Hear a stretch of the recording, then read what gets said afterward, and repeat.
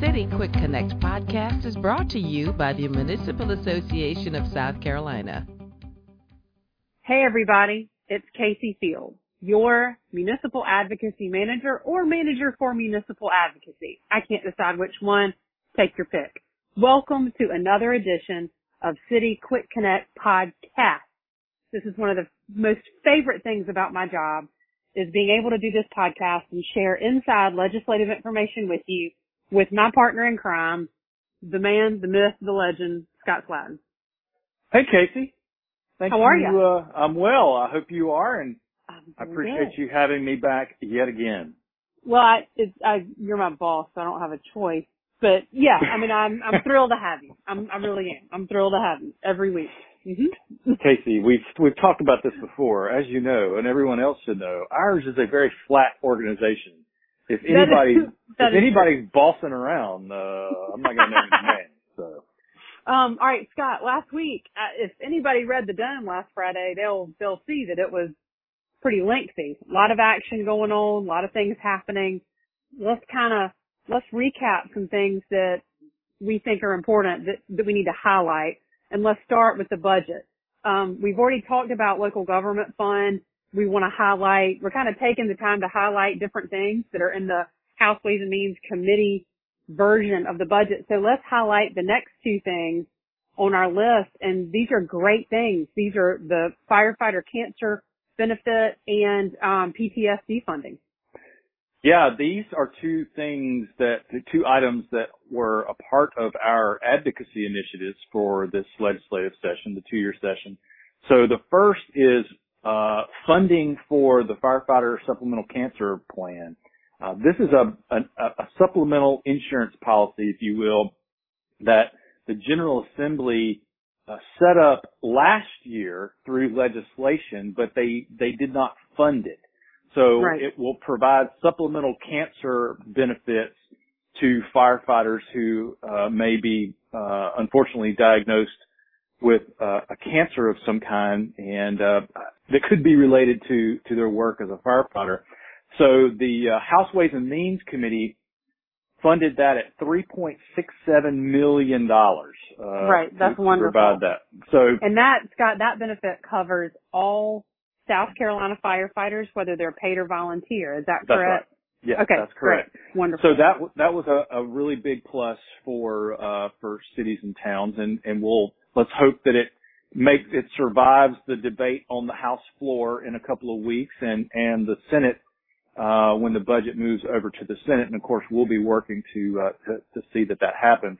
The other thing that was the other positive development that came out of the House Ways and Means budget is that for the first time, the House Ways and Means Committee put recurring money into its proposed budget for the first responder PTSD treatment programs. So right. This has been funded since 2016, but by the Senate, right? It's mostly, the House has agreed to it at the end, but it has been initiated by the Senate. That's right. The Senate has, since 2016, when the Senate received the House's budget, and it did not have any money for these services, the Senate has put $500,000 for both programs, $250 each for firefighters and for police officers, but it's for all first responders. Put that money into the budget by way of a proviso. Mm-hmm. And one of the things that we've been advocating since the program was started is to put recurring state money into the budget for those programs. And so for the first time, the House Ways and Means Committee has done that. They put $500,000 in recurring money into the budget for those programs, which is a great step forward. And certainly we all appreciate that the Ways and Means Committee doing that on behalf of first responders across the state. So absolutely, that really shows that they really do value and really care about mental health and first responders. I think that's absolutely, great. And it's these programs have been a central discussion point in the PTSD workers' comp bill that we'll talk about in just a few minutes. Right. But the idea behind these programs is to provide first responders with PTSD treatment as soon as they possibly can get it, so that they can get better and get back to work as quickly as possible. So that's a great step forward. Hope that survives the House debate, the debate on the House floor, and certainly, and of course in the PTSD workers' comp bill testimony, we pleaded with the Senate to include recurring monies in there. And of course, this is before the House released its budget. So we'll reinforce that message on the Senate side whenever the budget reaches them, hopefully in a couple of weeks. So let's keep talking about PTSD. So this money is a line in the state budget, but there is a bill that was just passed by the Senate Judiciary Committee last week, and it's been added to the Senate calendar for debate by the full Senate on exemptions for first responders. Is that correct? Yeah. So right now, if a first responder wanted to make a workers' comp claim based solely on a diagnosis of PTSD, they would not be able to make that claim unless they also had some sort of a physical injury to go along with it. Right. Well, what Senate Bill 94 does is allow first responders to make a workers' comp claim solely based on their diagnosis of PTSD, which is something new in South Carolina. There are several states across the country that have PTSD exceptions in their workers' comp laws, but don't yet. So the bill started off very broadly. We worked with the Senate Judiciary Subcommittee. Senator Tom Young and Senator Gerald Malloy, of course, was in favor of this, whose Bill 94 is. He's the primary sponsor of Senate Bill 94. Right. They all endorsed and agreed to our request to more clearly define the conditions under which a PTSD claim could be made. Narrowly defined. Just make sure that is very well narrowly defined. Yeah, define it, make it clear, not that we don't support people who might be diagnosed with PTSD and need that workers' compensation insurance, but the way the bill was introduced was extremely broad, and so we worked to narrow it. Now, in doing that, we don't support the bill at this point. We think there's still some other things that need to happen, some other amendments that need to be made to it, and we're working toward that end. But it's getting there. Certainly the bill is better now than it was when it started deliberations a couple of weeks ago. And of course, we've already talked about this bill several times, but now it's on to the Senate floor. We'll see what happens with the debate there. I know there are a number of other interested parties who are working for and against it, so we'll just have to see. Now, one thing that the Senate subcommittee did and the Judiciary Committee agreed to was they narrowed the population of first responders who can make the claim to just police officers and firefighters, both paid and volunteer. Paid police officers, volunteer police officers, paid firefighters, volunteer firefighters. So EMS, coroners had asked to be included. Other first responder types, just police officers and firefighters are included in the bill at this point. So we'll see what the full Senate does with it now that it's on the floor. Great. So that's happening this coming week, likely. Who knows whether they will get to it or not.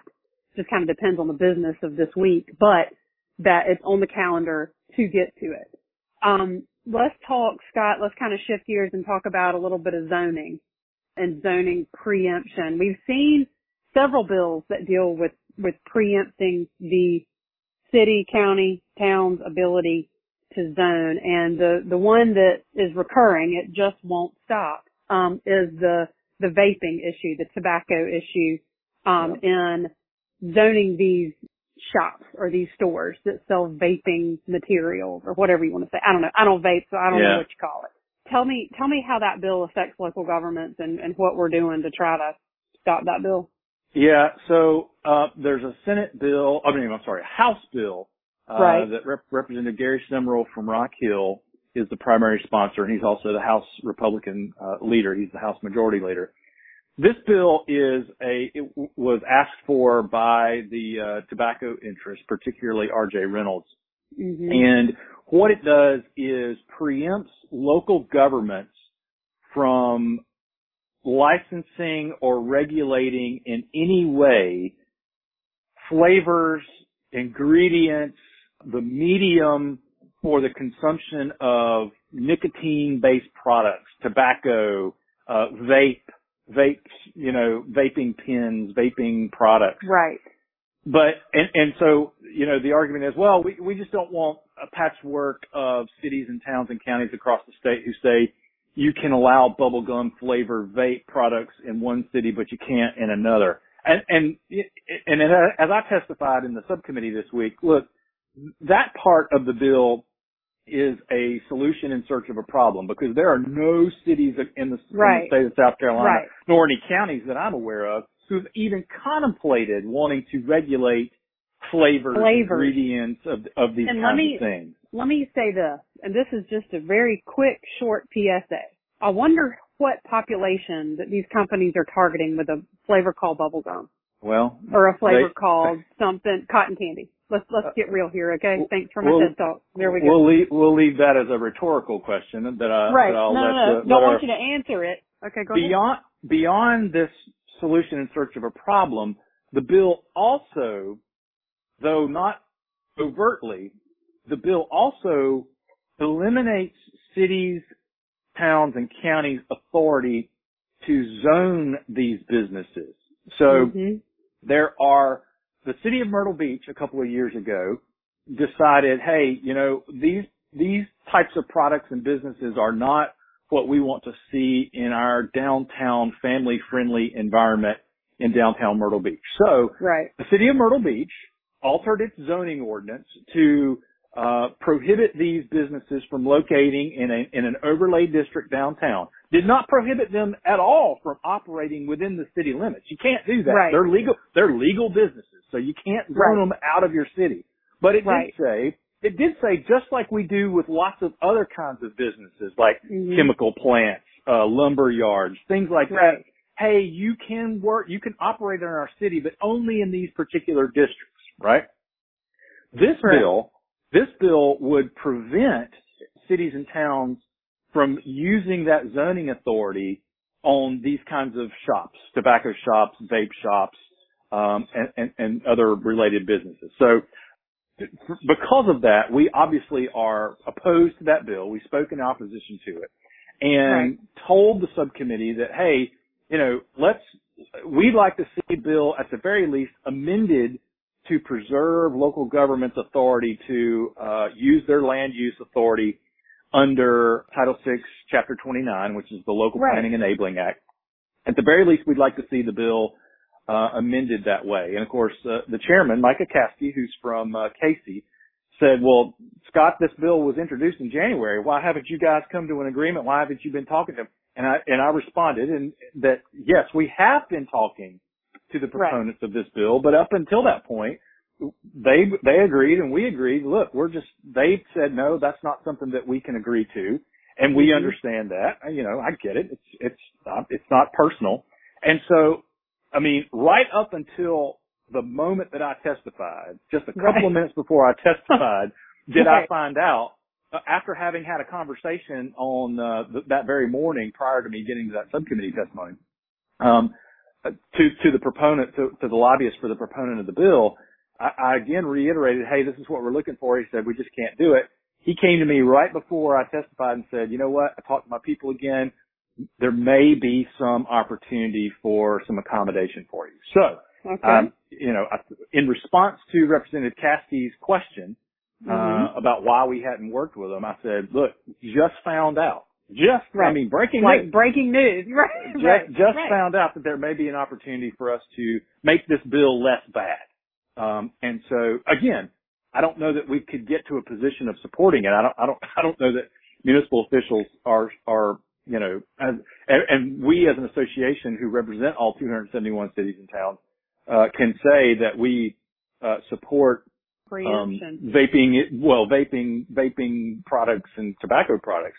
But at the very least, we can make it less bad to preserve our authority. So we'll be working in that direction. And it's in the dome last week. So yeah, read the go dome look. last week. Yeah, it's definitely there. So read that and, but call your House member, particularly if they're on the House Judiciary Committee, and ask them to, at the very least, propose an amendment that we have that we can share with you, with elected city council members and mayors, to share with their House members. We'll be doing the same, but as we say very often, these kinds of responses and discussions are so much more effective when folks from back home have them with their House members and their senators. 100%. Those folks they respect us, they appreciate the information we give them, but we're not their constituents. So that's right. We have great relationships with them and are seen as a valued source, but we don't vote in everybody's district.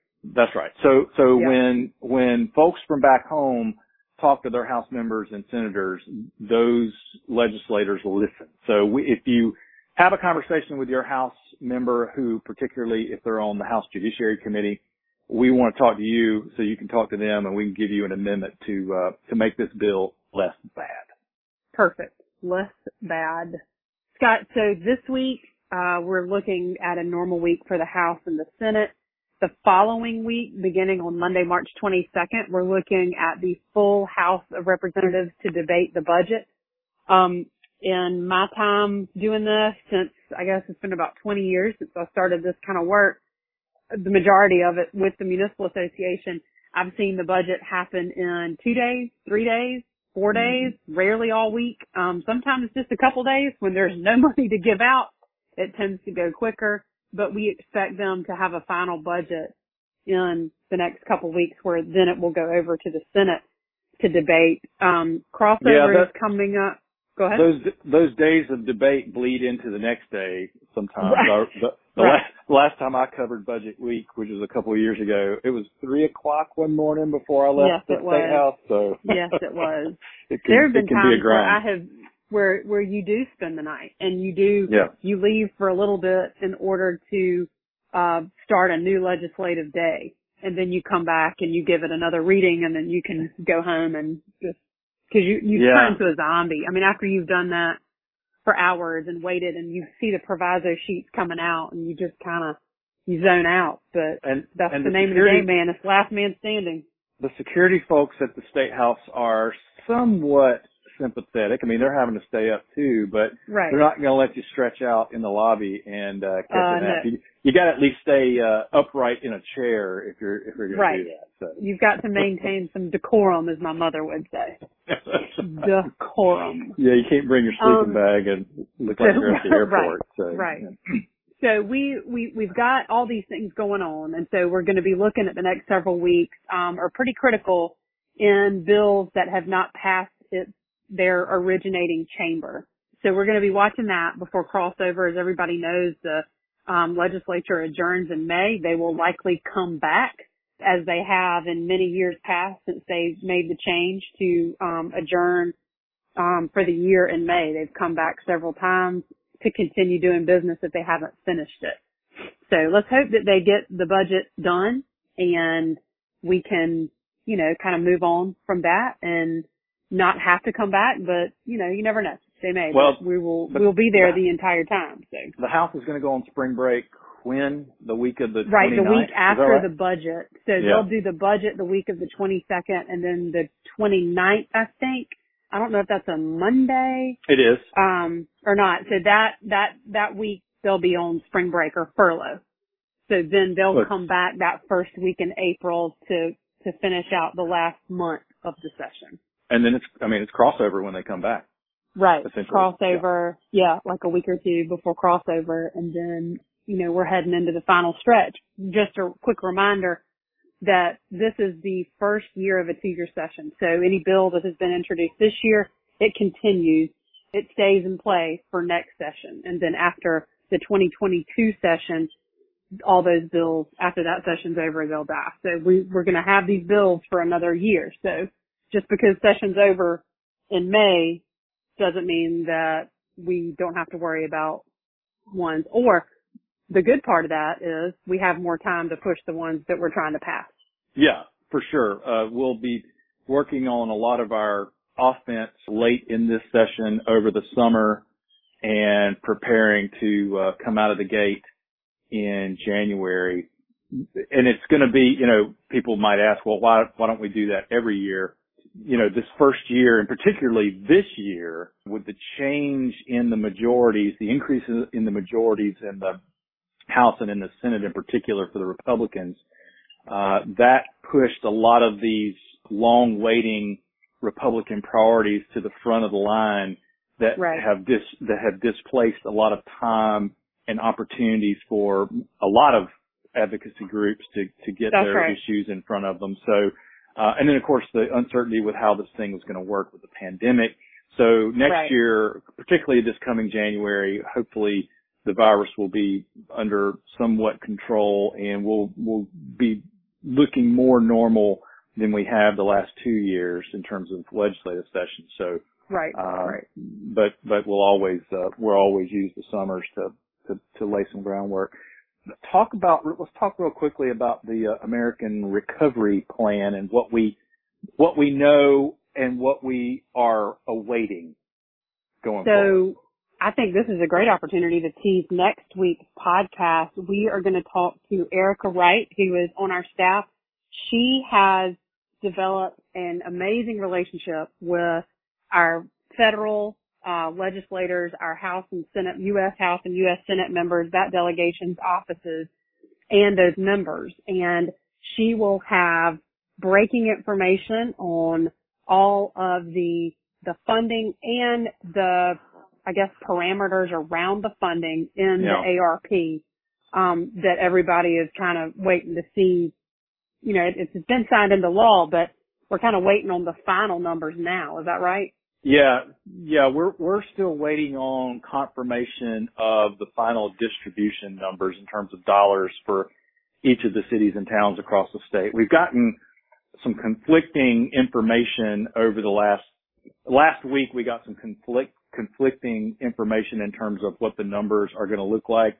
So, we've pushed out today through the Uptown Update a one-pager, letting everybody know what we know about the funds at this point and the guidance that we've been provided by the U.S. Treasury Department to this point. However, that guidance is likely and most certainly will change, much like it did with the CARES Act last year. So take this information that you'll get in the UU today, if you haven't already, and pay attention. It'll be on our website, and as we get updated information, we will be posting it there. But hopefully, by the end of this week, and certainly by next Monday when Erica comes onto the podcast, we hope to have some firm information to allow folks to start doing some planning on how to use that money that's coming from the feds. It looks like right now it is a huge amount of money. Could change. The things that you can spend it on might change, but we're seeking clarity on that right now. And as soon as we get it, we will be sharing it with you through all of our products. www.masc.sc, Uptown Update, the podcast, all of our social media accounts, Twitter, Facebook. So just consume those products and look for that information. And tune in next week for Erica's debut on the podcast. Yeah. Mm-hmm. Scott, thanks for joining me again. Everybody, thank you for listening to the podcast. We really appreciate it. I would say that we had time to take a caller, but nobody's ever going to let me do that. So maybe one day. I feel about that. Yeah. I know how you feel about that. We're never going to have callers. That's a very strong position I'm holding there. Everybody continue to wear a mask, practice social distancing, wash your hands, get a vaccine if you choose to do so, and take care of yourself and others, and we will see you next week. Thanks, everybody. The City Quick Connect podcast is one of several ways the Municipal Association keeps you informed of the opportunities and issues impacting South Carolina cities and towns. Learn more at www.masc.sc and stay up to date with the association's latest happenings on Facebook. Twitter, and Instagram.